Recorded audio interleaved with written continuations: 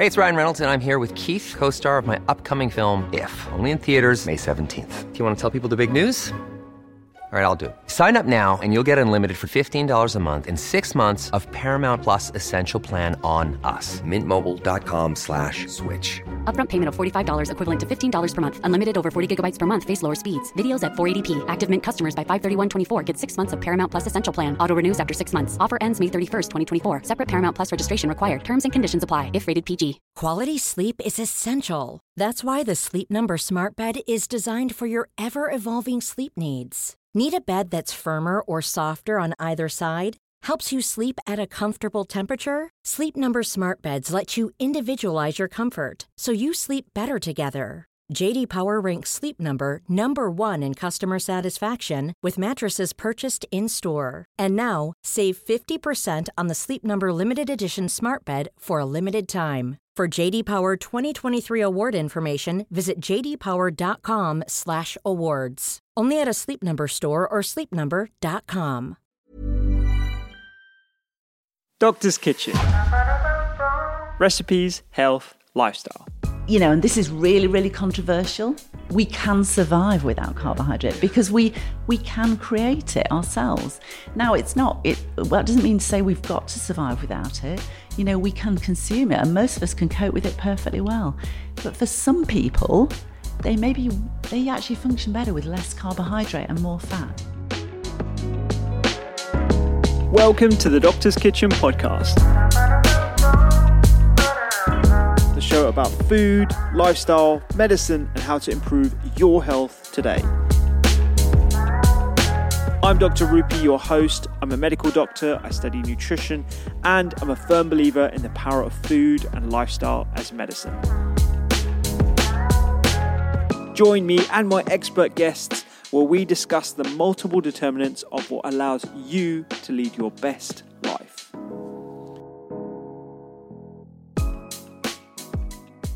And my guest is the amazing Susan Wood, who is a UK registered dietitian and has been working for over 37 years in clinical practice, predominantly in the NHS, and treating a wide range of pediatric and adult conditions. And today we're going to be talking about the ketogenic diet in all its various forms. In 2008, the referral of one young adult for the dietary management of drug-resistant epilepsy sparked Sue's interest in the ketogenic diet therapy, and since then she's been pioneering the development of adult treatment protocols in the UK and raising awareness of the dietitians and adult neurologists to the potential that ketogenic dietary treatments can offer to adults. I first came across Sue's work when she lectured on my Masters of Nutritional Medicine program early this year in 2020, and I was just kind of blown away by the open-mindedness of Sue, how knowledgeable she was, how up-to-date she was in the research, and just how passionate she is about accepting that yes, there are some issues with the way the keto diet is portrayed in the media, but fundamentally it really does have some significant benefits that warrant further research and further attention as well. I think you're going to find this podcast a real introduction into the power of keto diets, but a responsible podcast with the way in which we discuss it as well. I think initially I was treading around the subject with some trepidation, probably because of my lack of experience with it and my lack of understanding, but Sue's really put me on a trajectory to understand a lot more about what the benefits of keto are and the limitations too. In today's podcast, we talk about Sue and her background, the definition of what a keto diet is, the various forms, the uses beyond treatment refractory epilepsy, and you'll understand exactly what we mean by that terminology as well. We're talking a bit about brain oncology, so brain cancer and cancer tumors, and what the wider applications of keto could be as well for multiple sclerosis, dementia, a bit about diabetes and glucose management, and also the mechanisms that are potential ways in which the keto diet works.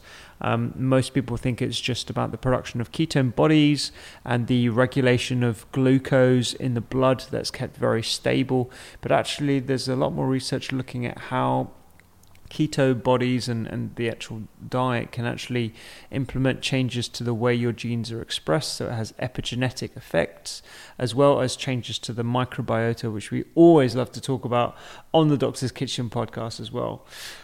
We talk a bit about the ways in which people can introduce ketosis. And I think just Sue's really a proponent of actually giving people the opportunity to explore these diets for themselves. We're all adults. We all have responsibility for our own health. And I think armed with the proper information is the best way to have these sorts of conversations. I really think you're going to find this interesting, even if you've never heard of keto before, or you've heard of it before and you weren't interested. I think this will give you some perspective on the clinical applications. If you want to find out a bit more about keto diets and you're a patient, I would highly recommend you check out matthewsfriends.org.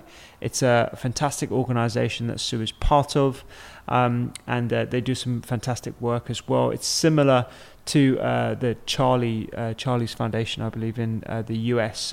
So matthewsfriends.org, I'll check that out. And without further ado, I hope you enjoy the podcast. As I always say, one last thing.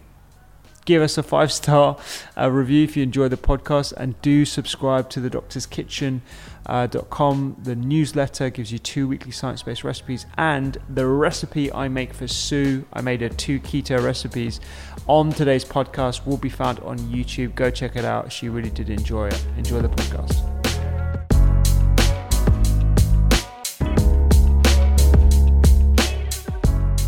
So tell me a bit about how you got into dietitian, because you've been I've been a dietitian for a very long time, for about 37 years. So 37 years. Yes. So what is your secret? Wow. So I'm in shock. Yeah. So that's it. So I studied at Surrey, where you were doing your masters. Yeah. I studied at Surrey, and interestingly, when I was studying in my final year, there was a lot of interest in ketones, and that's back in 82. Oh, wow. So we're talking about a long time ago, because of course they've always been part of biochemistry and metabolism.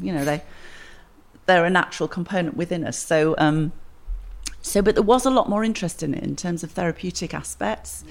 But it seemed to sort of die a little bit. I think they sort of fell out of favour because at that time there was an upsurge in the interest in fibre.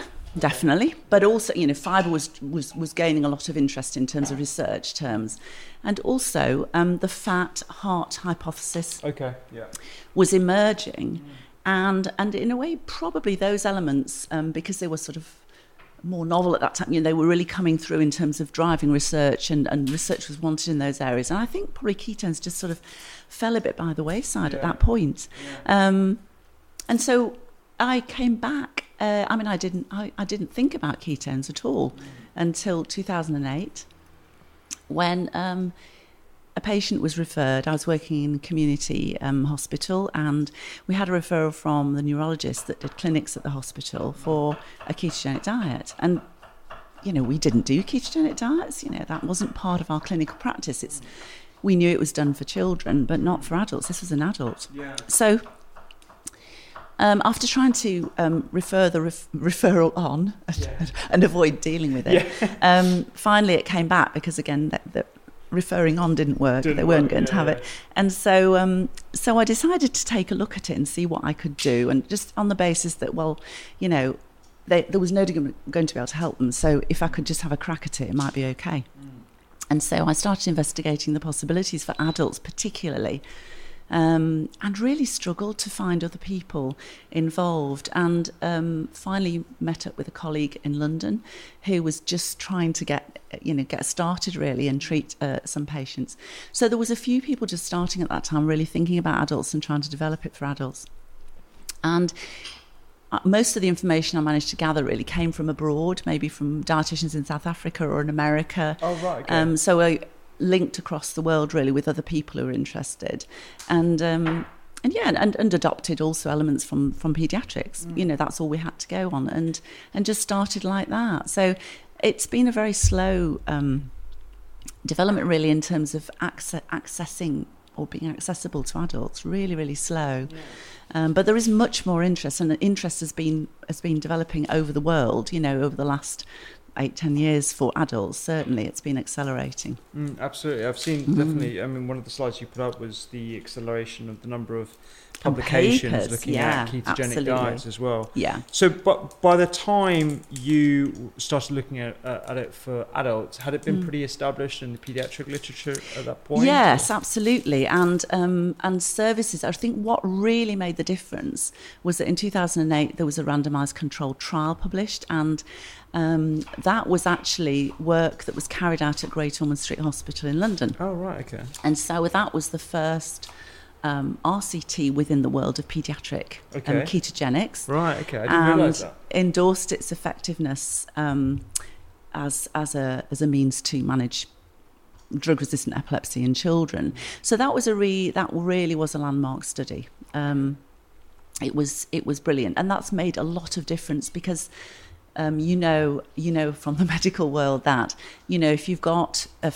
really robust trial evidence, then you can actually it can endorse the funding for services. You can actually then develop services based on that.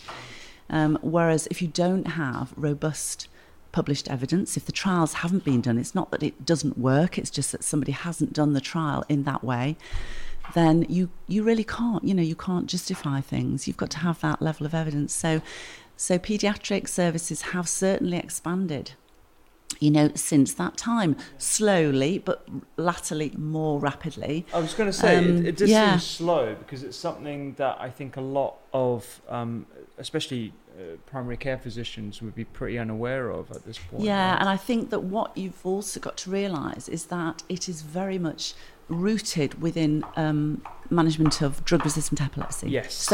And that's what the trial endorsed. So it wasn't endorsing any other treatment of any other condition. It was the treatment of drug-resistant epilepsy in children. And so the services that we have really exist in all our children's hospitals up and down the country, and in Ireland, in Northern Ireland, Scotland, England, and also so it is really just focused in those areas, and it really is a neurology-focused, epilepsy-focused treatment.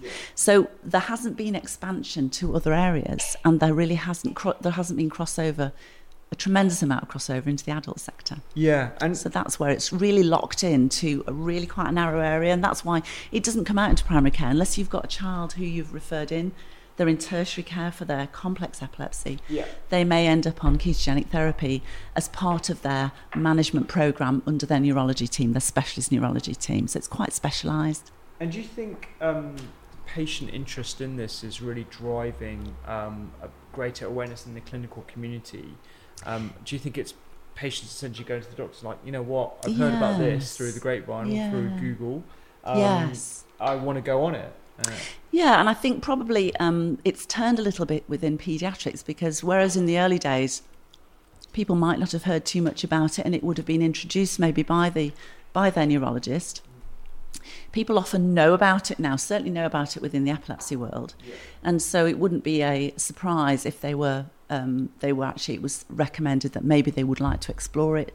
But it's not used as a first-line treatment. It's used when the individual has actually failed medication. So generally, the guidelines state that first-line drug in appropriate dose. If you fail that, second-line drug, appropriate dose. And then after that, so really you need to have failed 2 medications, appropriately selected medications, at appropriate dosages before you would then be considered to be referred on for ketogenic diet therapy in a child. Now that's changing a little bit in certain specific epilepsy conditions. You might start it earlier, and we now treat more infants within the ketogenic world. We're now realising you can actually start it quite early on. And certainly it would be a first-line treatment for a condition called GLUT1 deficiency disorder, because you really have got to find a way of ensuring that brain has got fuel and that condition obviously means that glucose can't get into the cells. So you really do need to supply that different fuel, and ketones are that fuel. And is there ever a scenario or a healthcare system where it has become first-line therapy for epilepsy, or was it always post within the clinical ketogenic community, which is a very small community but connected worldwide? It's unusual for it to be first line. I would say that in the States occasionally it is, because they operate a different health system there, but it's still not. It's not necessarily. And I don't necessarily think it, even as a dietitian who knows that it works, I think that it's not necessarily the right thing for everybody at all. And if maybe if you can try one medication, it works, and you don't get side effects from that medication, that's great. Yeah. That's great. But if you are taking drug after drug or building up a number of drugs, you're getting side effects from those medications, then really those individuals ideally need to be offered the opportunity, if they wish, to explore this. And one of the fabulous things about it is that really it only takes about 3 months to know whether it's really going to work or not. So you don't have to be doing this for about a year or two and wonder whether it's going to evolve. It's a pretty rapid process. When you start switching the fueling in the brain, you sort of start to know whether it's going to have an impact or not.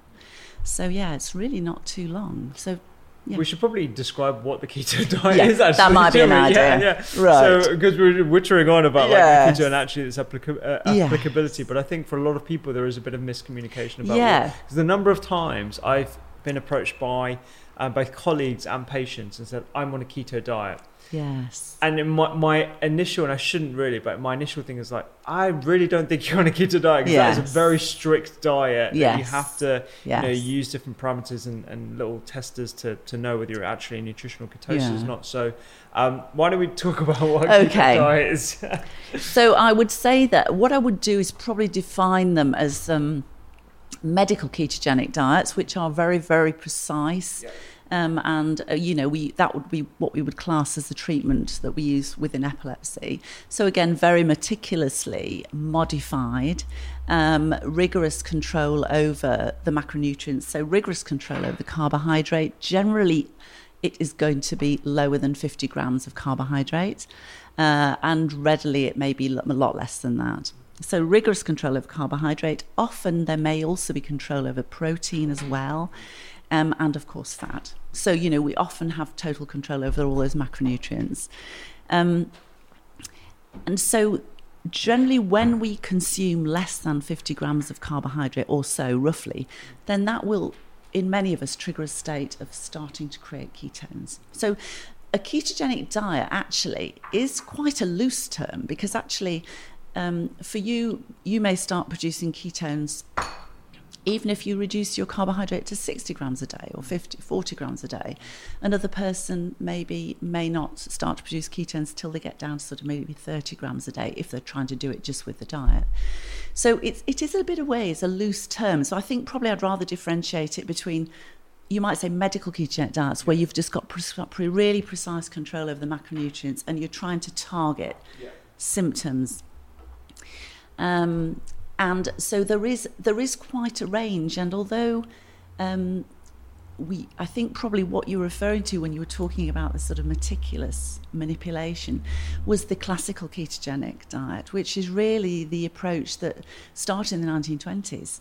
And we're still using that regime today. Yeah, because I wanted to ask you about the history of the keto diet. It actually goes back a lot more than people actually realise. That's right. Yeah. So this treatment really evolved when it became known, and it was been known for a long time, that fasting can often calm seizures. And so by fasting, we now know quite readily that, of course, that starts to create ketones. But fasting, so initially they found that fasting patients would stop seizures. But they realised that you can't just fast somebody forever. You are going to get malnutrition and eventually die. So you have to find another way of replicating the chemistry that you're generating by fasting somebody. And that's how they started to evolve in the 1920s. They started to find ways of actually manipulating the macronutrient intake so that you could create ketones. And that's where this classical regime evolved, where you actually deliver the fuel, which is your protein, carbohydrate, and fat, in this sense of a ratio. And so you actually look at and some of the ratios were quite high ratios, so maybe 4 grams of fat to 1 gram of protein and carbohydrate combined. So you've got a very high fat intake. Perhaps even it's going to be 85 to 90% of your fuel or your calories is coming from fat, and the remaining is coming from your carbohydrate and your protein. To give an image to the listeners of what that 4-to-1 ratio looks like, can you describe, because what I'm cooking right now probably won't fit the 4-to-1 criteria, but what would that look like on a plate? Now, well, it can look like lots of different things, and that's the intriguing aspect about this, because it is all about numbers, actually. And when we actually prescribe these regimes, we do give people very precise numbers to target, and then we give them ways of actually counting those elements. So choice lists and various ways that they can count them. So it's quite difficult for me to describe, because it will depend on, it's not just about that ratio, but it's the total amount of energy on that plate. So a 4-to-1 ratio meal will look different for say a 2-year-old compared to a 20-year-old or a 25-year-old. And an important point also about this ratio business is the ratio is actually only just a mathematical tool. It's not a clinically defining treatment tool. So the ratio does not define the treatment. And when we're talking about very, very high ratios, a very high amount of fat compared to protein and carbohydrate, you've actually got to still manage to provide adequate protein for that person's requirements. All these regimes have got to be individualized. And what we know is that when we start to use these rigorous regimes for larger bodies, so adolescents and adults, we've got to make sure that we're still providing enough protein. So these very, very high ratios sometimes don't work, so we have to just bring the ratios down. But that's not a major problem. Really, for everybody just to understand, it's just really that we're actually encouraging the body just to utilize fat as its primary fuel. And by actually adjusting that fueling system in the body, you end up really delivering a cascade of changes across multiple biochemical pathways. And that's probably where it delivers its therapeutic effects. Yeah. So it's not just about glucose stabilization. It's not just about having ketones consistently present within the bloodstream. There are lots of other background changes that occur as well. It's a little bit like considering it a bit like seeing an iceberg. The top line is we can see very evidently that we've got changes in the glucose profile. So we've got a nice flat, steady glucose profile. We can see that we've got circulating ketones, and that's how we might monitor it and define it. But behind that, below the waterline of that iceberg, there is just masses of different things going on. It's sort of similar to how I think we used to think about fruits and vegetables as just being chock full of antioxidants, but actually there's a whole bunch of other things going on when you look at metabolism pathways, how it interacts with your microbiota, how it changes redox signaling. And I'd love to get a little bit more into the potential mechanism of action for ketogenic diets in a bit. I'm going to bring you back down to this recipe food for now. Back to the food. I don't have a problem with that. All I've done is I've just bunged everything in the pan, really. I haven't bothered sauteing the ginger, garlic or anything, because I kind of want it to infuse into that coconut milk. I've used a little bit of coconut oil. I've bunged in some sugar snaps, some red peppers, and I'm going to finish it off with a bit of cashew as well. How do you tend to eat? What are your go-to dishes? So in my in my sort of my own personal diet, I do tend to, certainly over the years that I've been involved with ketogenics, I've certainly altered my pattern of eating. So I'm not, and I've tried going ketogenic because I needed to know how to go about it, and also how to travel and eat as I'm traveling and things like that, because that's what our individuals have got to be able to do. They've got to be able to live with it. Yeah, totally. It will give you a really good perspective. Yeah, right? That's right. But so no, I do eat loads more fat. and I eat less starchy carbohydrate. But I don't get on well with wheat, so it suits me to make things like those keto rolls and various other things. It suits me to eat those anyway. Rolls, yeah. Let me see this. Let me see those rolls. Yeah. So I completely forgot. It's No, very that's kind of okay. you. You're one of the. You're literally the second guest that's brought me some food. In the kitchen. Wow! These look amazing. Do you want to describe these? So what? Probably the most difficult thing for people to accommodate is really this absence of starchy background foods. And we use them as a vehicle, really. I mean, we use them as a vehicle to deliver the really tasty things, you know, the really nice things like cheeses or you know, interesting flavours. But it's really useful to have some sort of background vehicle, and also say for taking out with you if you're needing to travel with food. And so instead of using wheat flour, what we tend to use is we use ground nuts and seeds. As the background. And you know, there are so many options now on the internet. We've got recipes on the Matthews Friends website, but there's so many options out there for different ideas of how to make breads and replica breads. So no, they're really tasty. So they use I've ground down whole almonds to make the flour. And you made them yourself? I make because I'd rather make them. I like the brown bit. I like the being ground. I know what you mean. Yeah. So instead of using it's cheaper also just to buy your own almonds and grind them. So and then alongside that, I've put in some flax, a flax mix. And some psyllium husk, which actually gives that sort of structure to the bread, because of course we haven't got gluten in there. And we use egg white as well. That provides a raising. And also some baking powder and a little bit of vinegar and some boiling water. Awesome. I mean, they're so easy to make. I mean, if I can make them, they are easy. Really. They look great. They look like, you know, the kind of rolls you'd get in a normal bakery or whatever. All right, this is your Thai-style soup with loads of coconut milk. Thank you. Need a spoon. Thank you very much. Hope you enjoy that. It's looking lovely and colourful. That's the one thing I do say. It needs to be colourful. Yeah, absolutely. And shiny too. It's got to have that good colour shine ratio. Oh, that flavour's amazing. Yeah? That flavour is absolutely amazing. Good. I'm so glad you like it. That's gorgeous. Oh, I'm really glad. I'm a big fan of like Thai style food as well and the flavour base.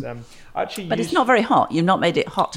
It's just really warm. It's got a little hint of heat at the end because instead of finely chopping the chili and then whacking that in, I've literally just sliced it in half, taken the seeds out and then put it in so you get a hint of warmth at the back.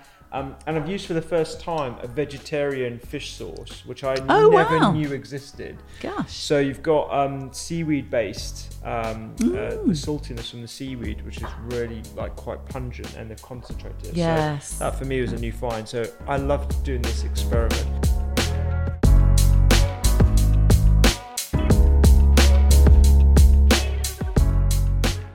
Cool. How was your lunch?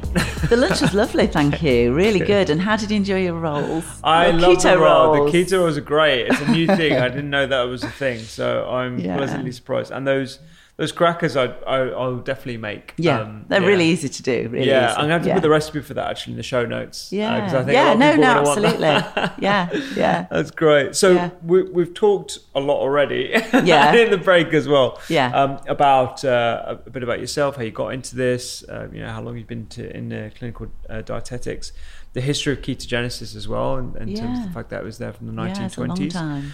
The uses beyond epilepsy, I think, are quite interesting. Have we covered not everything to do with epilepsy, but the main points? It's difficult to say. I think what I would just say about epilepsy is that it has to be. It's not a case of ketogenic diet or anticonvulsant medications. It's very much knitted in with the whole lot. So, and most individuals who even get a good response from ketogenic diet remain on maybe one or a couple of anticonvulsant medications as well. So it's not separated. It's part of the whole neurological care. And so I think it's really important to see it as that. It's part of it's almost like an anticonvulsant, but it's in food form. So carefully monitored. Absolutely, yeah. And how easy is it, in your experience, for people to be referred now, given that, it's 10 years after we had those results from GOSH? To be referred into clinical dietitians with expertise? I think there are the neuro keto teams in the paediatric centres, and yes, children are referred in, and there has been expansion of availability of treatment in recent years for children. And I think that what's happened is there has been a slight expansion within the adult sector, but not sufficient. And I think there are a number of adults who would like to explore it, but they just can't get treatment. They might not be classed as having such difficult epilepsy, or there just aren't the services around them to be able to offer the treatment. But they really do need help with the navigation. It's not great just trying that out by yourself. You could do with having the help and navigation. But having said that, we have encountered people being referred to us who have had to start on their own, and then they've ended up finally getting referred. And I think it's just that it's quite tough really doing it on your own, and you may not navigate it ideally. You may not get the results you're looking for. And so it's really helpful to have support from experts that know how to navigate. And so they can get you to the place you want to go, or they can actually say, look, we've done what we can, and the effect, we can't seem to get maybe the optimal effect, because it's about 50% of individuals with drug-resistant epilepsy will get a 50% reduction in seizures, and that's if they have often, by the time they've reached that, reached ketogenic therapy, they've failed many drugs. So the chance of another drug coming along and actually having that effect, there just aren't drugs around that would do that. So it's remarkable for those individuals who are drug resistant. It can still have a very significant effect, but still it doesn't always work. And very, very occasionally, this is really occasionally, we get people who it makes them worse. So, that's why it's just important to have some guidance to navigate. I definitely want to get onto the potential adverse effects of the diet as well, and the impact on quality of life. But what I'm really interested in is the wider application of the ketogenic diet, which we've established of different forms and different ratios, and how or why that might be having an effect. So the mechanism of action that we've briefly touched on, I'm assuming it goes beyond just the production of ketone bodies via your liver and the stabilization of glucose in your serum. It's really quite difficult, even though it's been around for about 100 years now. The mechanisms of action, it's very hard to pinpoint in each individual. And there are many mechanisms of action. So we do know, as you said, about that stabilisation of glucose and the provision of ketones as an alternative fueling for the brain tissue. That probably alters, that stabilises the system, the neurotransmission, and actually really just ramps up the wall against seizures coming through. But also its antioxidant status, inflammatory pathways are influenced, the gut microbiota are altered. And so there's just so many different aspects, also epigenetic impacts. So, it's the way that genes are expressed. And so really for each individual, it may well be that it's one thing or another thing that's the predominant reason why it's working, maybe for them. But I think it's also important to see it as not being something very specific. It's a really base level change in the system, because every single cell in our body has to have fuel. We are just built of, billions of tiny cells.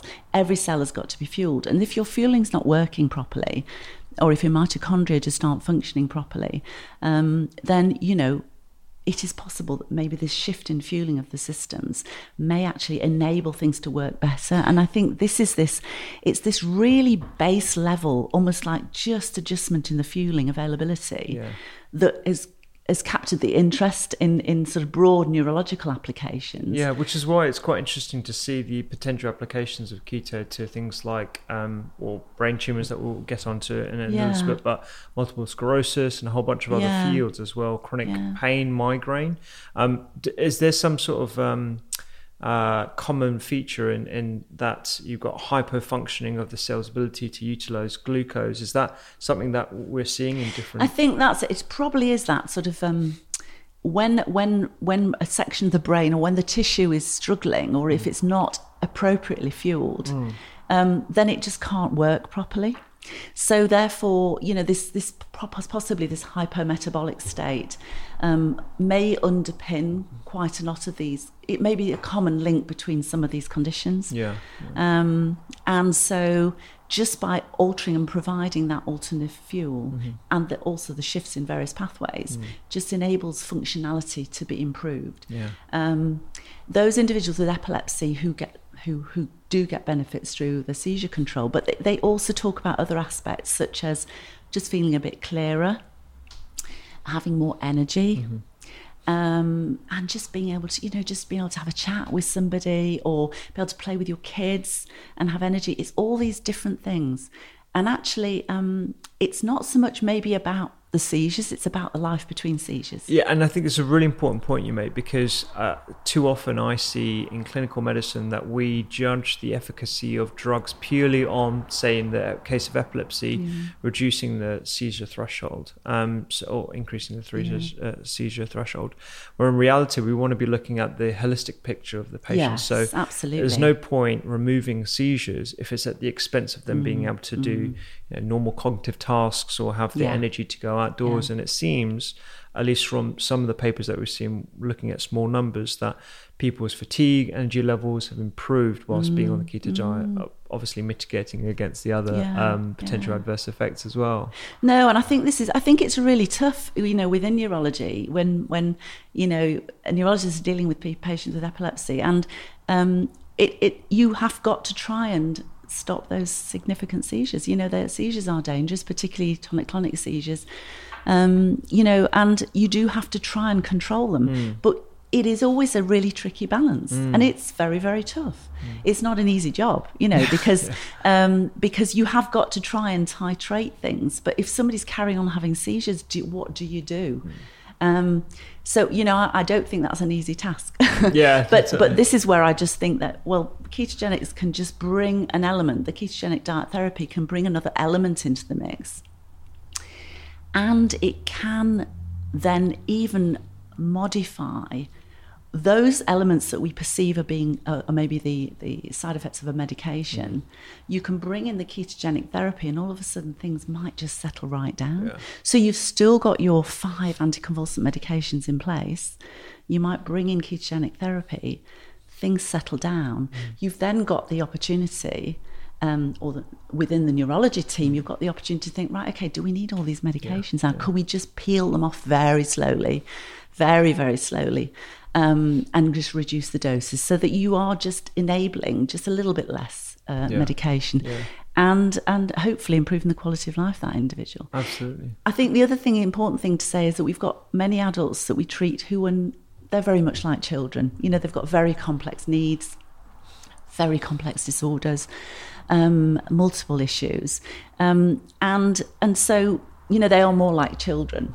But there are also adults who are quite capable of delivering the treatment for themselves, and if they're appropriately supported, it's absolutely fabulous, because they know what they're doing they can feel it. And that's really exciting when a young person can feel what they're doing and they can really know they've got that power in their hands. It's a hugely motivating factor, isn't it, that you've got something within the locus of your control that you do outside of hospital appointments with your neurologist or clinician, that's actually having a positive impact on your condition. And it still amazes me that beyond that, the diet has this incredible ability to impact a whole bunch of different pathways. So we touched briefly on the mechanism of action of the potential mechanisms of action of keto, having pleiotropic effects. One thing I think it always comes back down to the gut microbiota as well. I read this paper, I think it was in Nature a couple of years ago, about how the ketogenic diet might be potentiated by the shift of microbes and how that creates different metabolites that can have the ability to cross the blood-brain barrier and reduce excitatory potentials of neurons as well. No, it's fascinating. And I think this is a new I mean, the microbiota component is really coming into all aspects of medicine. And certainly it's now being well accepted that the gut and brain, I mean, they've always been attached, connected, but, they're maybe even more connected than we thought. That diet, and therefore, we know that ketogenic diet influences the gut microbiota and affects the brain. But that means really probably all dietary changes and all diets influence the microbiota and can affect the brain. So, we have got to think more widely than just even ketogenics. Yes, yeah, exactly. But we do know that ketogenics may mediate, in some individuals, it may well be mediating its effect via the gut microbiota. Yeah. And we've got all these papers looking at potential mechanisms. So you mentioned epigenetics as well. So the ability of, I think is an inhibitor of histone deacetylases. That's right, yes. So it can actually have an impact on the way your genes are expressed, essentially the field of epigenetics. But how easy is it to separate, I suppose this comes on to a later question I have as well, how easy is it to separate the beneficial impacts of ketogenic diets from just looking at maintenance of good glucose levels around 4 to 5 millimoles per litre? Yeah, I think that's really difficult. Yeah. What I would probably say is that it is quite difficult to achieve the almost like the rock steadiness you get from a really low carbohydrate intake, because it's about the effect that it has on the insulin levels. It's about other things behind just the glucose. And what we are aware, and this is where, when you're learning and seeing what's happening to patients, you suddenly think, hang on a minute, the glucose of these kids, it's always like 4, and it doesn't really shift. Gosh, that might be really handy within diabetes.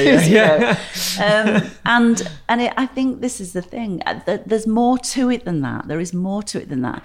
But that's a very intriguing, a very interesting top line, very, very easy to spot and track aspect of it. And I would say for some people, maybe it is just that stabilisation of the glucose, and maybe that can be achieved in a more moderate carbohydrate control. And just as I think I was talking to you over lunch, we would always try and use the lowest dose of treatment that we can manage. So we would go in, when we start introducing this treatment, we would go in with you might say a low level of ketone producing diet, so a lower ratio diet, and we would step it in gradually. So we want to try and achieve the maximum effect with the minimum dose, so that we can actually enable them to have a broader access to carbohydrate sources, that sort of thing. I definitely appreciate, I think the macro level, you have this like stabilized glucose, but there are all these other things going on behind the curtain, so to speak. Absolutely. So that's super interesting. Do you find like there's differences between using different chain lengths of fats in the diet? So you've got the long chain fats, for example, and the shorter saturated fats as well. Does that have an impact on the ability to achieve ketosis and maintain it? Yeah, I mean, that's a really interesting, I'm really glad you brought that up actually. But yeah, we've got our dietary fats are made up of lots of different chain lengths. And there is a group of fats called the medium chain triglycerides, which have got a carbon chain length of between 6 to 12 carbons. And they actually are digested and absorbed in a slightly different way. So therefore they can actually be transported very rapidly, absorbed very rapidly directly, and can be processed in the liver, and ketones can be generated from them. And so MCT fats can be useful. But the way that we do use them within clinical ketogenic therapy, and we can either use them as a dominant component of an MCT ketogenic diet, so up to maybe even 60% of the calories from the diet comes from MCT fats. Oh, right. So really quite high. But when you actually deliver it in that way, you can actually incorporate more carbohydrate and a little bit more protein. Right. So it's a very specified diet, but because you've got the presence of more MCT fats, which are more pro-ketogenic, it enables you to include a little bit more of them, what you might consider the anti-ketogenic components in the diet. So you can just allow a bit more carbohydrate. Interesting. But the MCT has to go in alongside everything. Okay, so it has to be consumed as part. It has to be consumed as a part of every meal or snack. So it's not a case of, well, just whack it in at the beginning of the day and just eat what you like. Yeah. No, it's not like that at all. It actually has to be. So you are balancing up each meal really with an element of MCT and certain amounts of protein, carbohydrate, and long chain fats. But I think what's happened in the time that I've been involved with the ketogenics, which is really relatively recently, just about sort of 8 to 10 years. We are really going towards a much more of a sort of a portfolio. We borrow from all these different practices and we just try and create something that works for that individual. So we might try using what we would call a modified ketogenic diet. So that would just start by really controlling the carbohydrate and adding in enough fat for satiety and enough fat to give enough fuel. But we wouldn't necessarily control the protein excessively. We'd just say moderate amounts. And we may then, as we see what we get from just the initial starting point, see how things evolve, see what we're getting in terms of symptom control. But we may just say, right, well, let's just add a little bit of MCT into your meals and see if this just amplifies the effect a little bit more. So we would actually use it as a fine-tuning tool in lots of different ketogenic regimes. Yeah, that's brilliant. Because I've heard through the grapevine that people are kind of cheating on keto by just swigging a whole bunch of MCT oils in combination with the meals. Is it actually possible to achieve nutritional ketosis with a... It is. I think where, and again, it depends on what you're trying to use that nutritional ketosis for. Exactly, yeah. So for you or I, who don't have problems with seizures, it really doesn't matter to us whether our glucose wanders a little bit or we have ketones for one moment and they happen to have gone by the end of the day. That won't necessarily affect us. But for somebody who has epilepsy, then actually you've got to get some element of sort of stabilization of that fueling. Yeah.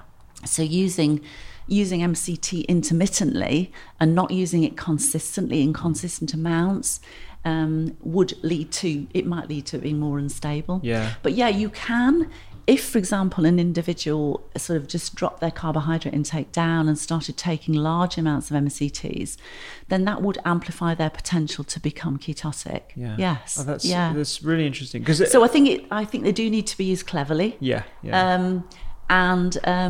But they can be very helpful, but they need to be used as a component of the mix. Yeah, really. Yeah. Because from my basic biochemistry understanding, you have your long chains, and those are taken up by chylomicrons, and they're processed in the liver, and then they get either so converted that's a slower process. So the way that I would describe MCTs, they're a bit more like the glucose of the fat world. Right. Yeah. So we've got glucose and starches and fibrous starches and things. So the glucose.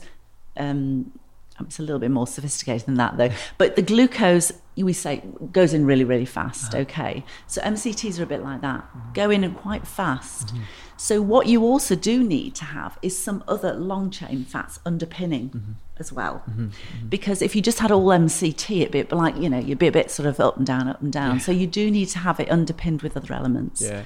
But it's useful, very useful, and it can be very, very useful to fine-tune the approach. Yeah, I was going to say, actually, because it seems that the fluctuation in your ketone bodies, of which, from memory, there are 3 main ones: the beta-hydroxybutyrate, the acetoacetate, and then you've got acetone. The acetone, which you breathe, that's volatile. You actually breathe that out. Yeah.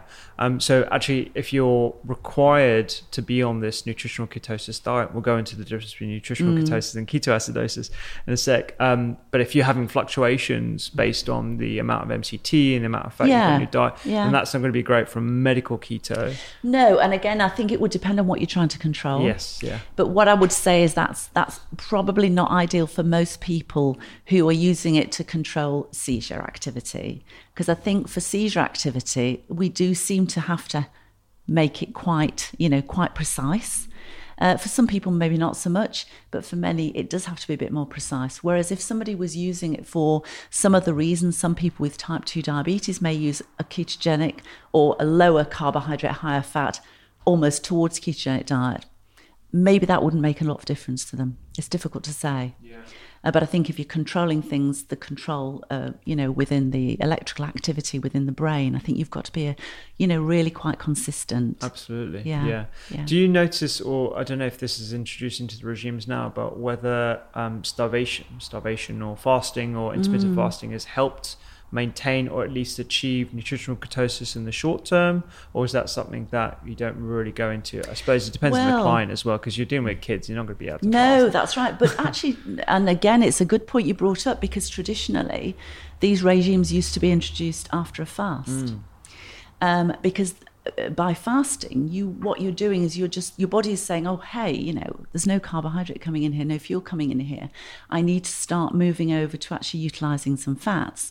So your body's already priming itself. It's already starting to move. And then what you do is then you present the body with, a higher amount of fat, very little carbohydrates. So it persists in that movement, and it becomes adapted to that process. But by fasting, you're really pushing the adaptation really quite fast, quite quickly, not to confuse the fasting. Yeah.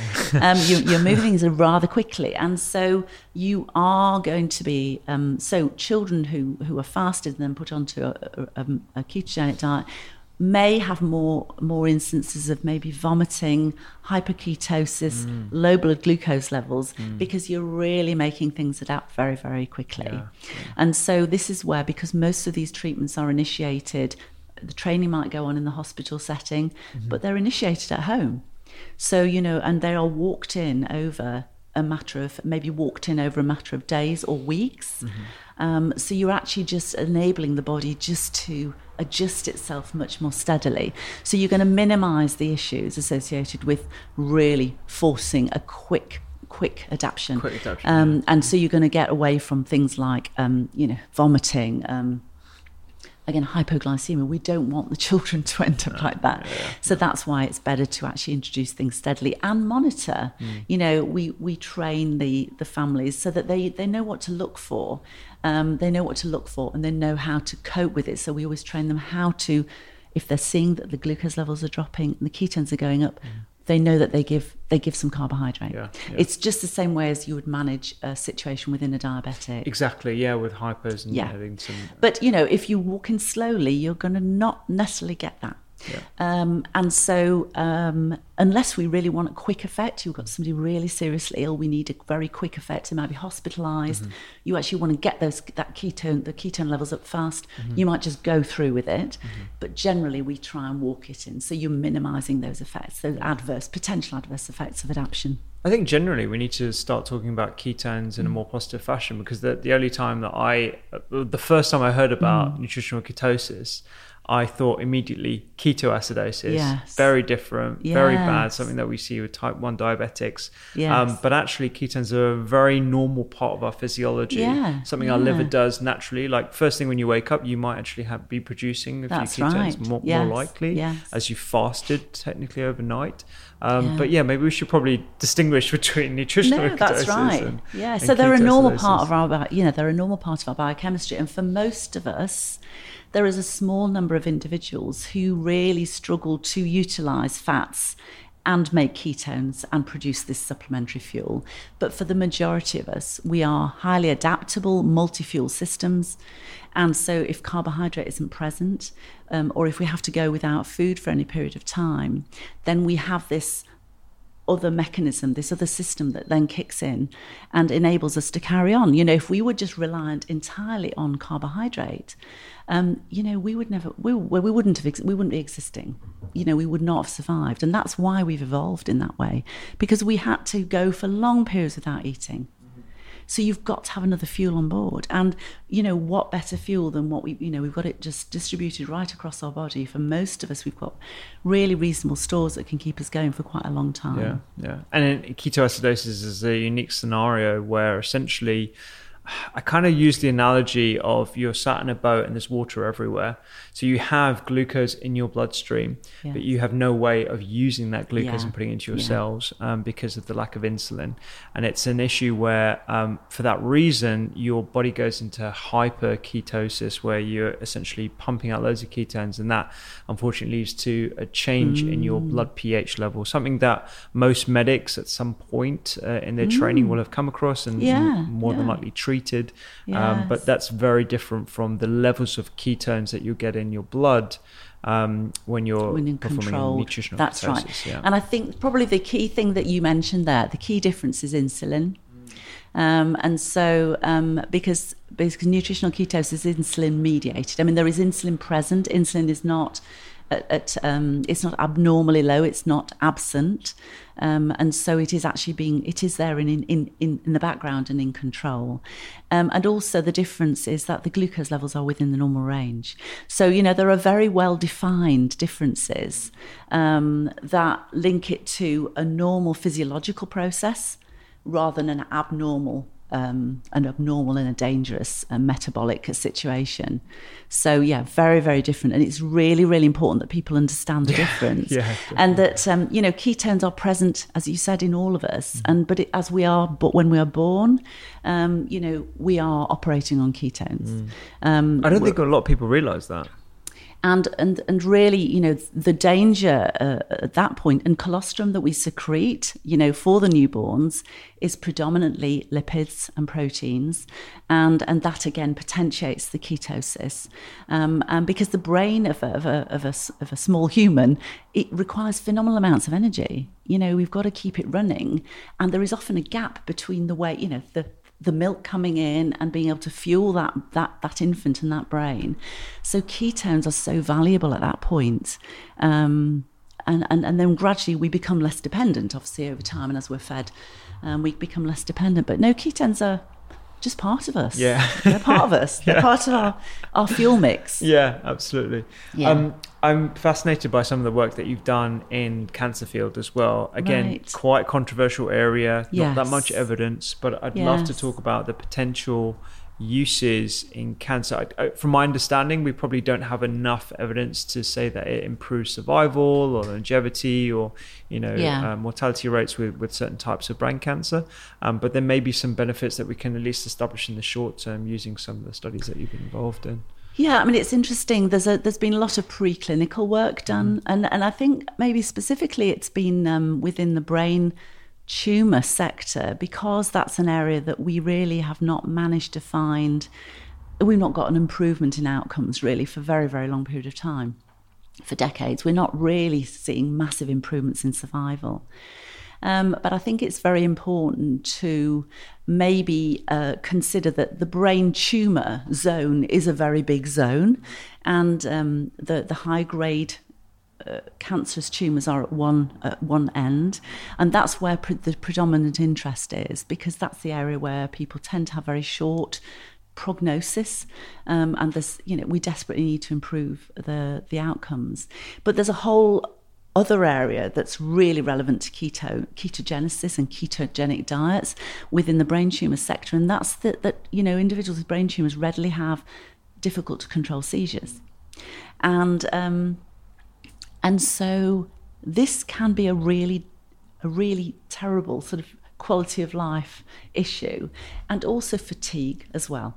So the work that we did, I obviously the Matthews Friends clinics were supported by the Astro Brain Tumour Fund to actually support individuals with dietetic support for ketogenic therapy. Those individuals wanted to try ketogenic therapy, and then we supported them to do that. So they elected to do it, and they came to us for help. So we were funded to help them. And what was really fascinating was really that quality of life aspect. If they had terrible fatigue, readily they got some benefits. If they were experiencing drug-resistant epilepsy and were having seizures that weren't brilliantly controlled, they readily got benefits.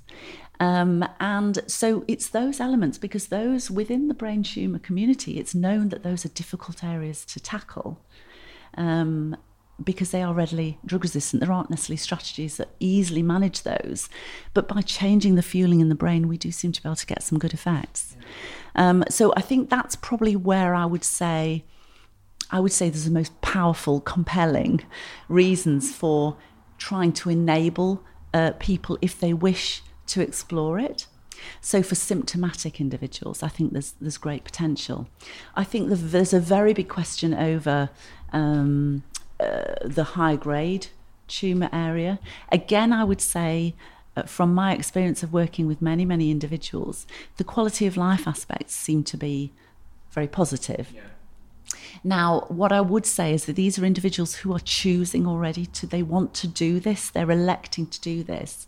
And for them, because they are enabled to make those choices, they tend to be very proactive individuals. They're not just doing ketogenic diet, they're often doing a whole mass of different things.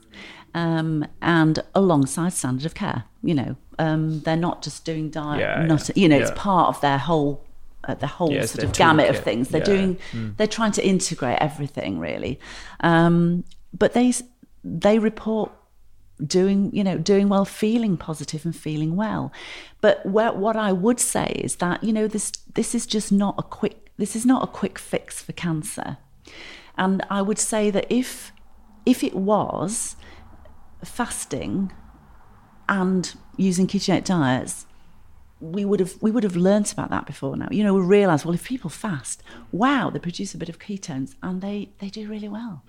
It's not as simple as that. But I do believe that there are some individuals that might do very, very well, but we don't really have a way of tracking it. And I think that's difficult. We don't really have ways of monitoring the impact that, the whole mass of different changes that the individuals may be introducing into their lifestyle and to their diet, whether they be using, different green tea, curcumin, they may be using some, probiotics, they might be going for hyperbaric oxygen treatment, they're using ketogenic diet, they're using chemoradiation, in the whole pathway. And we haven't got any idea. We don't really have any way of measuring the impact. This is the issue, tricky. I think. Yeah, I think that's really difficult. The methodology by which we've traditionally done clinical trials is one intervention, one control, and looking at one outcome, or maybe like a couple of secondary outcomes or whatever. Yeah. But in reality, like the example you've just given, real life, people are experimenting with hyperbaric oxygen, which is essentially when you go to a chamber and you reduce the atmospheric pressures. That might, in combination with ketosis, actually have some benefits. There has been a published study of mice, mice, with metastatic cancer, and that produced, and said it had an additive effect. But really, I think we need to find some ways of tracking. And that's where when I was working with patients with a brain cancer, again, you can get very hooked up on the numbers, like my ketones are here and my glucose is here. Is that right? Oh dear, that's really not. It's not as well where I want it to be, and very number orientated. But the reality is, we have no way of then connecting those numbers with what's going on in the tumour. Yeah, definitely. So, and that's where we don't have the ways currently, I don't believe, to evaluate and read the metabolic signature. Yeah. And we need to find ways of actually reading that and reading the impact, and almost like getting a readout to say, well, what we're doing is actually changing components we know are relevant, or doing what we're doing is not making a blind bit of difference. And that's what I'd really like us to be able to do. But we don't. So people may initiate changes, and as long as they're feeling really well, I mean, that's the other very important thing. If anybody changes the diet, not necessarily ketogenic diet, but changes the diet significantly, and they don't feel right, they don't feel well, it doesn't matter whether they think that's the best diet on this earth. It may not be the right thing for them. Yeah, absolutely. So it's really, really important that people think carefully and also monitor how they're feeling. Yeah. And if they're not feeling right, they're not feeling well, they're not feeling happy with what they're doing, they absolutely have to change it. Yeah, definitely. Because it's not right. Yeah, exactly. And it speaks to this whole idea of personalized medicine, which most people think of like, high tech and greater sort of testing, but actually it's being intuitive as well. You've got to combine that. And anybody who is using any dietary change to control any form of symptomatic issue, I think it's really important that people do start by thinking, right, where am I now? What am I doing right now? What would I like to change? What symptoms am I really targeting? And you do need to watch that. You need to really track yourself, almost like diarise what's happening, and navigate. You do need to navigate, but because the difficulty is you might just introduce something and think, well, maybe this is the right thing to do. But then further on down the line, a few months, you're thinking, well, actually, am I feeling any better? Am I not? But I'm really finding it difficult, but maybe I should stay with it, or, and that's difficult then. So it's really important, I think, to think, well, what am I looking for? What do I hope for? What symptoms would actually make this justifiable, this change? Yeah. What would I class as being a good outcome for me? What's my ideal outcome? What would be a reasonable outcome? And then work towards that. And if it's not working, change it. Yeah. Well, this is why I really wanted to chat to someone like yourself about it, because not only are you up to date with the research and reading the journals and you have a general interest, but you're also a clinical dietitian. So you're getting those first person stories from patients and the anecdotes, and you realize that, just putting someone on a medical diet isn't the be on end all. And also I think we have this, we tend to think of our bodies as very binary machines. If we learn, for example, that cancers preferentially use the glycolytic pathway and chew up glucose, then ergo we should go on a ketogenic diet that reduces the glucose in our serum blood levels, reduces insulin, and therefore treats it as cancer itself, just as a particular condition, is evolving all the time, and it can adapt as well. And it's different in everybody. And I think also, just following on from that, it's very important to see that, it's all very well making dietary changes, but is your gut functioning well? Is your liver functioning well? Is your kidneys functioning well? It's really, for some individuals, it's not easy to change a diet, and it may not be appropriate at the time. And so it's really important, I think, to get good, to get help, and to talk to your dietitian about diet. Talk to them about if you've read something, ask them about it, speak to them about it, speak to your oncology team, because it may not be the right thing for you at all to do whatever change it is, but and it's important that you do navigate the right path for yourself. Do you think clinicians and dietitians alike are becoming more receptive to the idea of different ways of treating illnesses, particularly oncology? Like, I know in America there's definitely more talk of metabolic oncology as a field in itself, right? Yeah. Where we look at how we can introduce dietary changes, but perhaps even tinker with a few other adjuncts to chemo and radiotherapy. Yeah.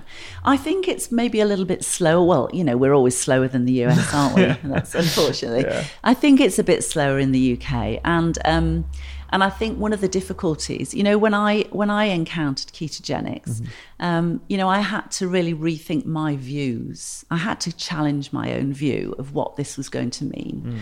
I perceived it was going to be, the diet was going to be inadequate in various vitamins and minerals, and it didn't have enough of this, didn't have enough of that. And, I was shocked when I did analysis and thought, well, actually, this diet's really good. It's one of the best profiles I've actually ever analysed. So, you have to think twice about it. So there are many, there are colleagues of mine, working in various sectors of dietetics who may have not had to actually maybe look at this aspect. Yeah. And it's, it is difficult, because if you're not familiar with how things are put together and where the alternative ways of finding your nutrients, and also, one of the reasons that ketogenic diets are used by many people generally is in order to lose weight. One of the red flags within oncology is unexplained weight loss. Yeah. So, it's not surprising that, if you are an individual who has got a cancer diagnosis, and you go along to see your oncologist or even your dietitian and say, look, I want to do keto diet, they may just think, oh my God, they're going to lose loads of weight, and they're going to really become very unwell. And if you do it and don't put in enough fats, you will lose loads of weight. You may not feel very strong. You may not have the energy. So that caution is appropriate. But having said that, there are individuals who do go into this and do get on with it, and they do absolutely fine. So it always has to be, everything has always got to be individualized. You can't really broadly say that any dietary approach, and that could mean any different dietary approach, is suitable for cancer patients or not suitable for cancer patients, because everybody's different. You know, you've got all sorts of different types of diagnoses, you've got different types of people, different age groups. So it's very important to take this down to that individual situation and understand the needs of that individual. And it might be fine for them, but the next person, it may be totally inappropriate. Yeah. I'm glad we touched on that, because I think it's slightly a controversial area where we essentially sacrifice everything for maintaining weight. And for a lot of patients, and this is frustrations that have been relayed to me from cancer patients, that all my dietitian wants to talk to me about is maintaining my weight by any means necessary. It means eating whipped cream, it means chips, it means anything. They just want me to maintain weight, because the evidence shows if you maintain your weight, you have better clinical outcomes. Whereas with a keto diet, even if you're doing a keto diet well, you can still lose weight. Yeah, I would say some people, and certainly those individuals that I've worked with who might be doing it for their brain tumour. I'm just trying to remember the numbers, but you know, I think about 60 to 70%, maybe even 80% did lose some weight. Most of them were quite happy with that.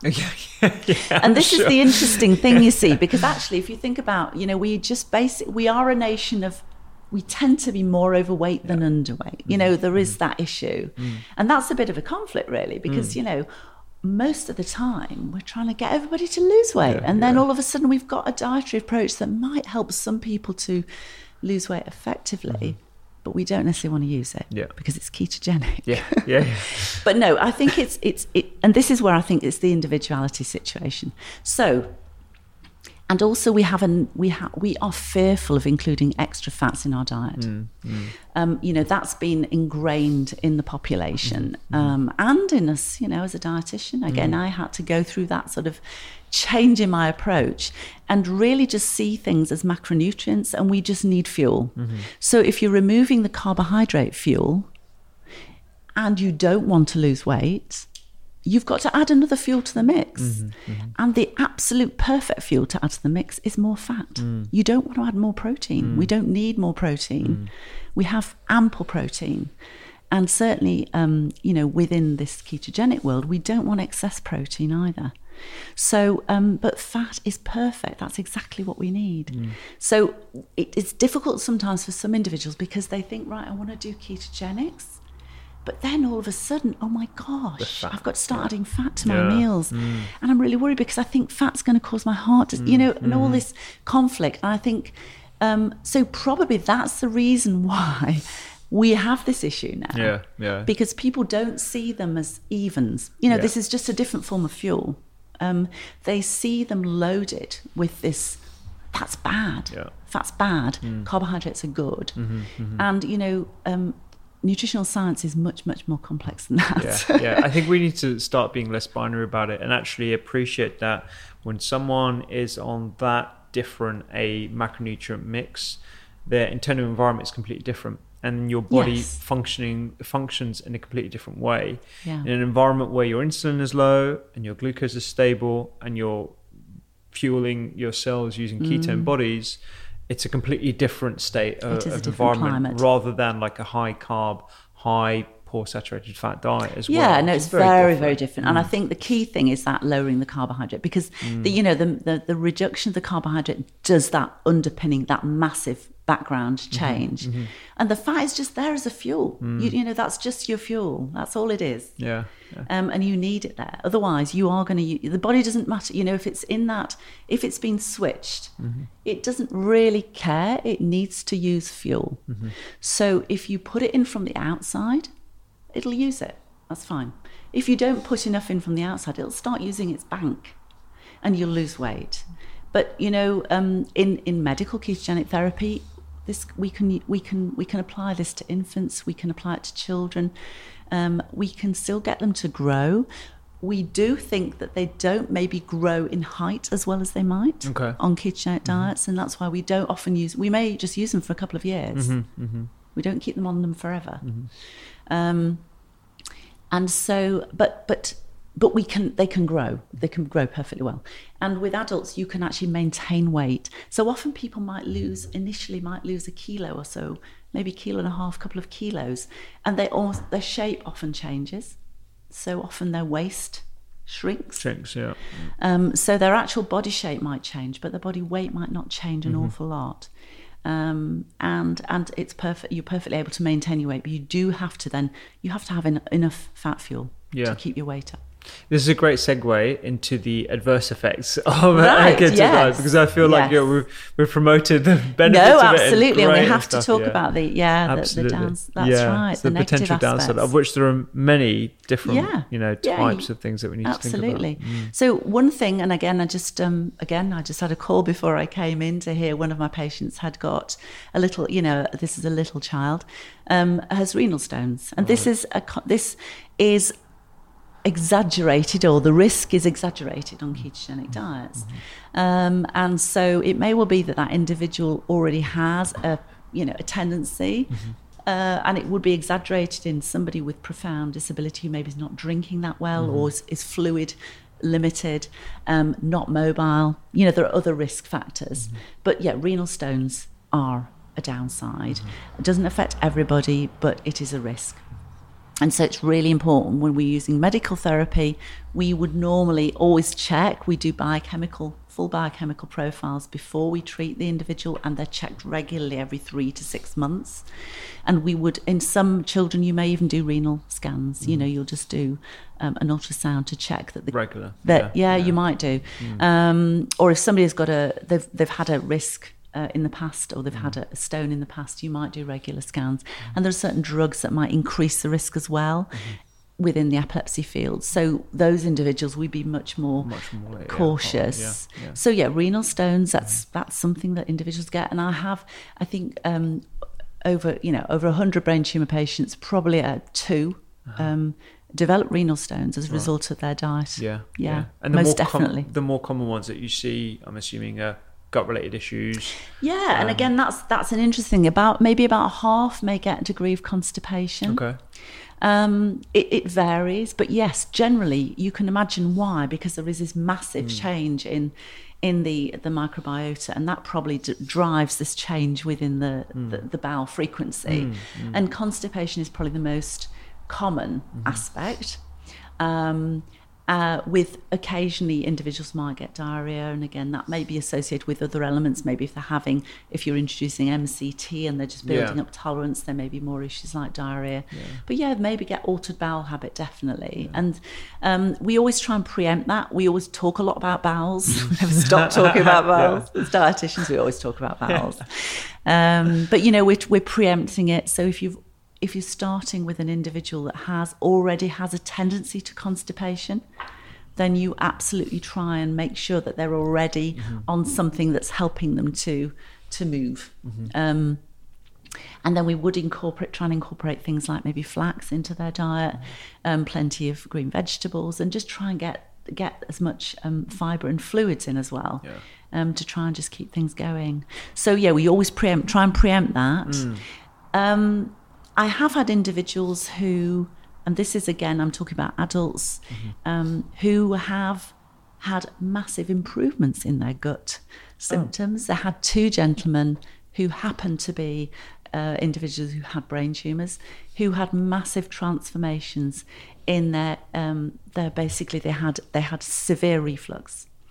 And so when somebody has got severe reflux, you do think, gosh, I wonder whether this is going to be okay. Now, those 2 individuals actually resolved completely. Oh, wow.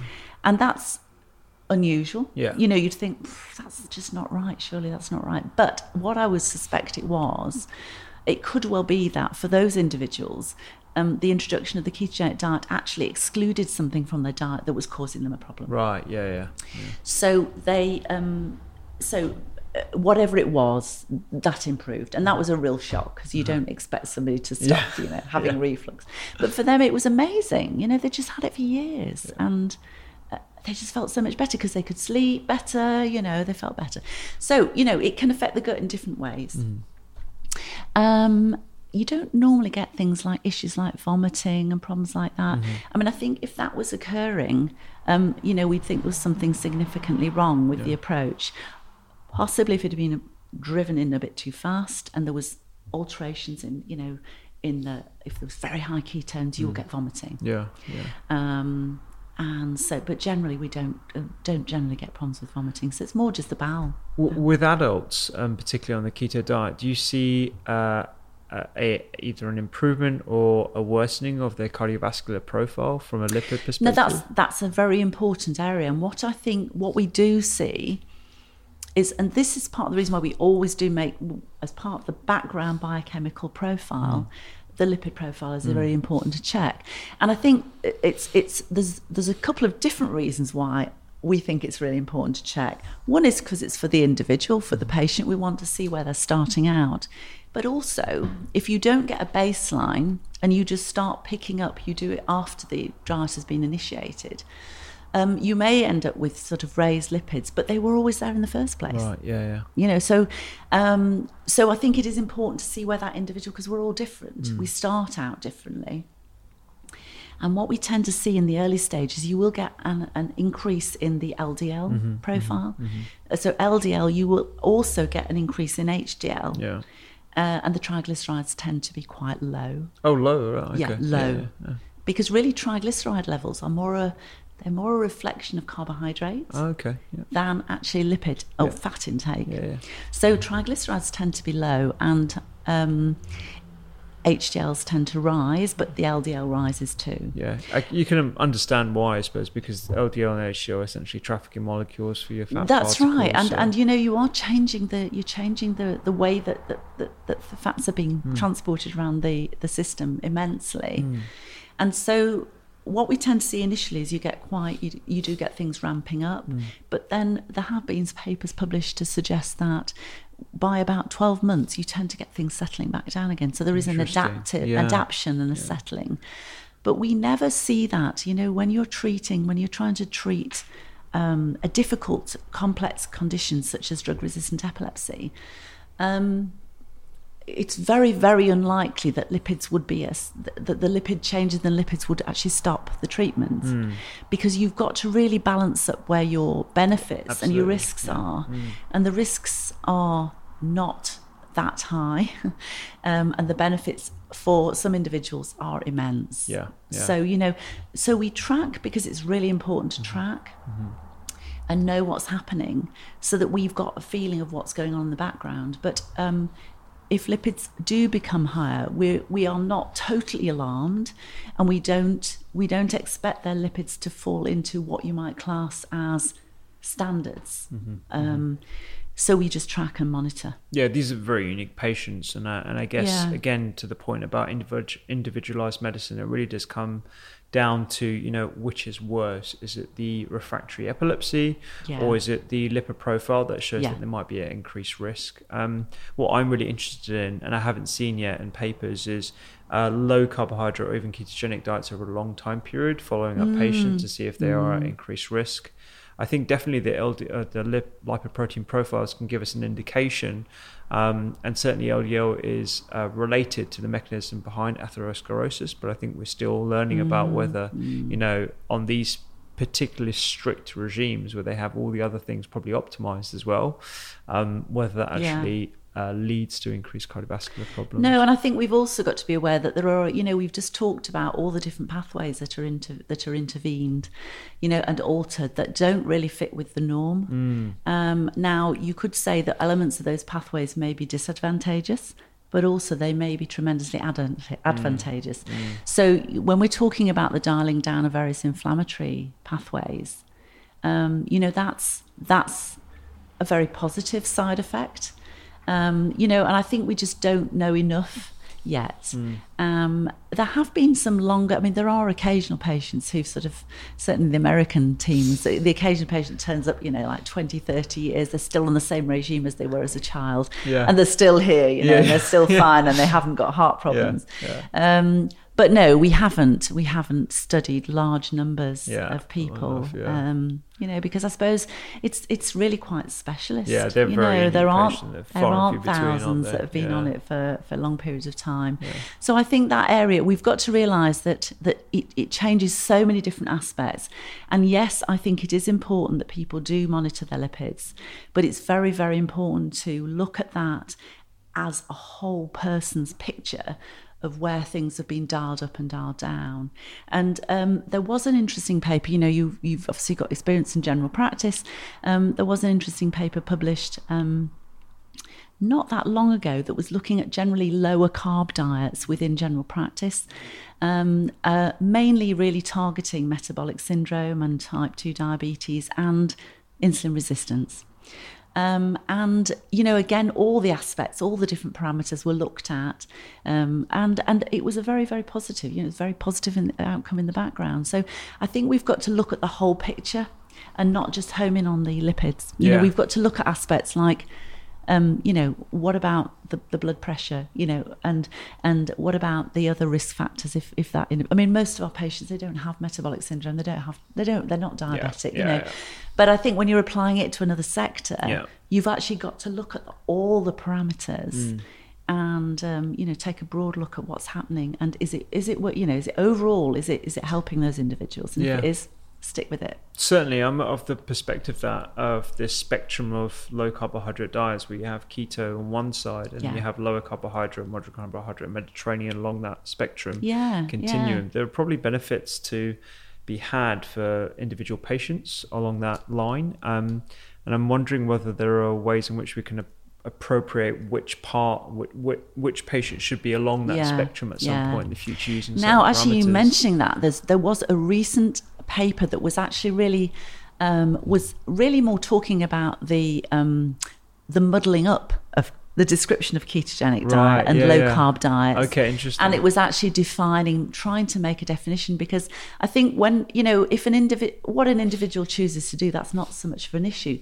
But if it's talked about in academic and studies, in academic publications and studies, if somebody's talking about, well, this person was doing a ketogenic diet and this person was doing keto, but in fact they're doing completely different diets, things. So somebody in fact was doing more of a lower carbohydrate diet. The other one was doing keto. So you've got to have some sort of standards. And then there's also interest in low energy, low calorie ketogenic diets as well. And so you're bringing in also almost like that deficit of energy alongside the ketogenic aspect. So this paper, I can't remember it off the top of my head, but if I will make sure you have the details of it, because it's recently been published, and just saying, look, we need to be clear about the nomenclature here, because certainly if we're going to be studying these things, we need to know what we're studying, and we need to be comparing apples with apples, not apples with pears. Otherwise, you're just going to get mixed data. It's the same issue that's dogging the fasting world right now, because people talk about intermittent fasting, 5-2 alternate day, and water fasting in the same breath. And they include that in all the intermittent fasting, but they're very, very different. The mechanisms can be similar, but the way you dose this is very different as well. And this is where, these two areas, they sit side by side, fasting and ketogenic diet. They're sharing the same sort of biochemical pathways, but there are differences. And I would say what's interesting about epilepsy is that we do find that for many individuals with epilepsy, fasting doesn't necessarily work brilliantly, because they need the fuel. Somehow they need that stabilization of fuel. So if they went without a meal or a snack, they may be very susceptible to seizures. And yet you'd think, well, no, but surely, fasting. But no, for many of them, but we do find the occasional individual who actually their ketogenic effect and their control they seem to feel a lot better if they do have episodes of fasting, but that's very rare for us. We find that very unusual. So for epilepsy, we tend to see that there seems to be more benefit from regular fueling, but in the right proportions, that sort of higher fat, low carb mix, but keeping that brain fueled steadily, rather than leaving it for long periods without fuel. I think, it's so interesting, because there's so many other parameters that we would probably need to determine as to which patient would benefit from fasting and what their fat stores are at the moment. That's also really crucial, because some people, have got a low BMI. It may be much harder for them to maintain stable ketones and stable levels. So really there is a risk actually treating people who have got very low BMI because they may just be more brittle. So you're probably better off with somebody who has got, they're sort of 18 and above as a BMI. You don't really want somebody who's just really, I mean, we can do it, we can get an effect, but it's probably harder to maintain a stable effect. Yeah, and I think there's probably some difference in the types of fats as well. I've heard polyunsaturated fatty acids have a better impact on the excitatory potential of your neurons as well. So that's super interesting. We could whittle on the whole time. I wanted to talk to you specifically about the myths that you want to try and dispel around ketogenic diets, because I think in the public sphere as well as in the medical sphere, there is a lot of fear around this topic, and I think that's why I really wanted you to come on today to talk about it more openly and honestly and talk about the research. But what are the things that actually gripe you the most when it comes to well, I think probably the main thing is this concept of that a ketogenic diet will always, I mean, I think we've touched on it, will always make you lose weight. And the reality is that that's not so. If you consume sufficient fuel, you can stabilise that weight. And so it's just a case of actually getting that fuel mix right and eating enough fat. So it's really just getting that mix. But you can find it easier to lose weight, but you don't have to lose weight. As long as you're eating enough fat. And because people are fearful of eating fat, that can be tricky for some people. Yeah, absolutely. And we're not used to it. When you have those rolls, you weren't immediately going to put butter on them. But that's you do need to keep adding that real fat. Fats, oils, things need to be shiny and glossy. Otherwise, it's not right. It's not right. Yeah. Brilliant. So that's probably the main thing. I mean, I think that's the main thing. And I think also, for the majority of individuals, we don't have a metabolic dysfunction. The majority of adults, if we've got to adulthood, we would probably be aware if we fasted or if we became unwell and we were unwell for a couple of days and didn't manage to eat, we would know if we responded really badly to that and became unconscious or just unable to function. And that would indicate that you just didn't have that adaptability and you couldn't really upregulate your fat metabolism and cope with fasting. Individuals like that, or individuals with abnormalities of fatty acid metabolism, cannot do ketogenics. You've got to have an appropriately functioning fat metabolic system. So I think that the trick would be, if when you don't eat, you become really, really unwell, then that it may well be that it's not the right thing for you. When we use it for epilepsy, we check the background biochemistry. We check for urine organic acids. We look at the carnitine status because carnitine is important for shuttling the fats into the cells for beta oxidation and processing. So it's really, we have to have a functioning system. So it is important, but the reality is that most of us actually, we're okay. We can cope without having carbohydrate. It's not, and this is really, really controversial. We can survive without carbohydrate because we can create it ourselves. Now it doesn't mean to say we've got to survive without it. We can consume it and most of us can cope with it perfectly well. But for some people, they actually function better with less carbohydrate and more fat. I think we need to be more fuel mix. We need to be more open-minded to that. Because I think when people initially hear, "Oh, you don't eat carbohydrates," it's almost like people suggest that that's a blanket statement, whereas actually no, it's down to the individual. And we talk about epilepsy and cancer patients and a whole bunch of other applications, but it really does come down to the individual. And on that note, I was going to ask you, if you had your crystal ball and you're looking at the future applications of ketogenic diets, where do you think the next sort of realm of medicine is going to benefit from? Well, I think that the way that we do things by diet means that we have to evolve the effect, right? So we have to get that adaptation for the body then to get those ketones produced, which doesn't take too long. But if you're dealing with a really critical situation, so if you're dealing with really a significant brain injury, you're dealing with status epilepticus, say,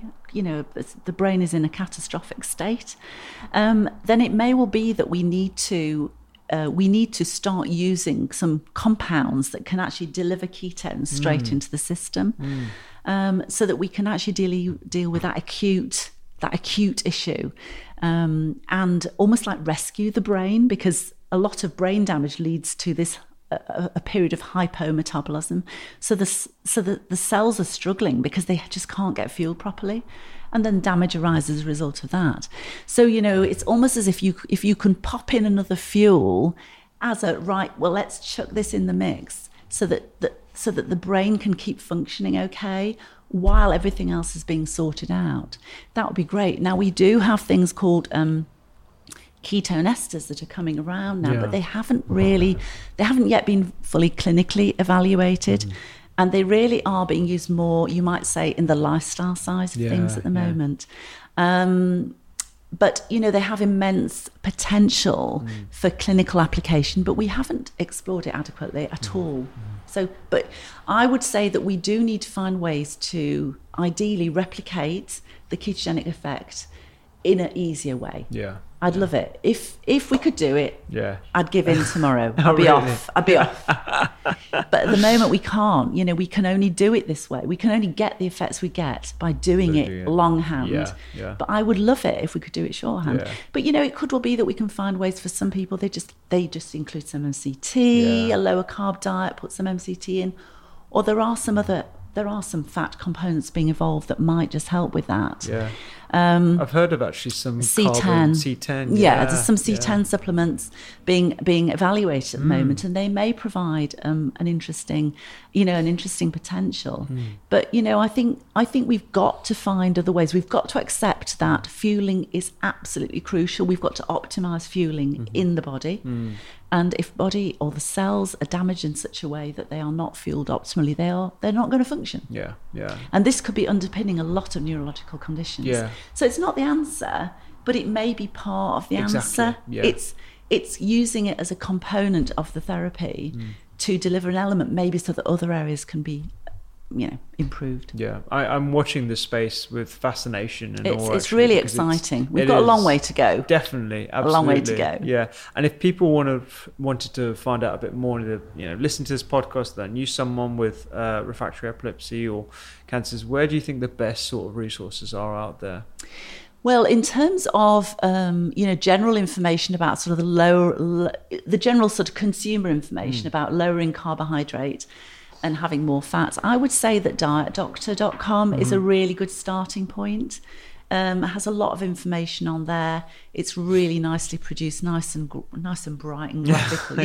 It's nice and clean and clear. It's got a lot of good information. Obviously, the Matthews Friends website has got some background information, but we were very mainly focused on the medical ketogenic therapies, which is, of course, really about the epilepsy side of things. But there's lots of information, there's ideas, and there is also access information to access lists of centres that are providing the therapy, for clinical therapy. So within epilepsy, you can be referred to a specialist centre. There are adult centres, there are paediatric centres. When we're talking about any other application, there's very little. Sadly, there's very little. And so what I would like to do is enable those individuals who want to look down and want to look at specific things, they can look at them. But we don't bring it as because there's a lot of people just listen. But if they want to really know more about certain things, then we can probably put key papers that are really informative and sensible. We'll definitely link to those in the show notes. Like I said, I really do appreciate you coming down. It's been an absolute pleasure to listen to you again for the second time. And do stay in contact, because I'd love to talk about this again, and perhaps at some point maybe even get some sort of like patient anecdotes or something, because I think the work that you're doing is underrepresented, and I think it's underappreciated. And I think the more open conversations we have about the benefits of different dietary regimes, the better it is for everyone. And so this is one of my gripes within clinicians and patients as well, is it's easy to dismiss things without really looking into it and just saying everything's nonsense, whereas actually you need to dig a little bit deeper and look at how this impacts individuals. And if people are saying I feel great on this, then it warrants more attention. So thank you so much for your work. No, that's great. No, thank you for inviting me, because of course it enables me to talk about my favourite subject. And have some food. And have some food, which is even better. Being cooked for, that's great. So thanks ever so much. Thank you. No worries.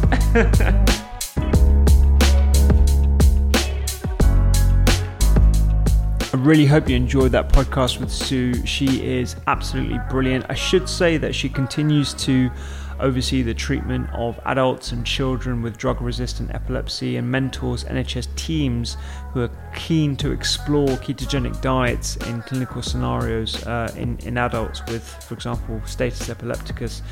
So you can definitely find out more from her directly. I've put her contact details on the show notes, plus all the references to the studies that we discussed today, as well as some extra reading materials for you. She recommends a book that gives you a real deep dive into the history of keto, as well as the potential uses of keto. It's a book by Mary T. Newport, who's a doctor, whose husband sadly passed away from Alzheimer's, but she used a low carbohydrate diet in treatment of that, and actually did a lot of research in that too. Just to summarize, we talked about what a keto diet is, the history of keto, the uses beyond epilepsy, and I think the show notes in this particular episode are going to be really useful to give you a little bit more context to what we were talking about today. As always, please do give this a 5-star review. Sign up to the newsletter. We'll post the recipes on YouTube, and we give you science-based recipes every single week when you sign up to the Doctor's Kitchen, thedoctorskitchen.com. You can check out the newsletter there. Have a wonderful day, and I will catch you next week.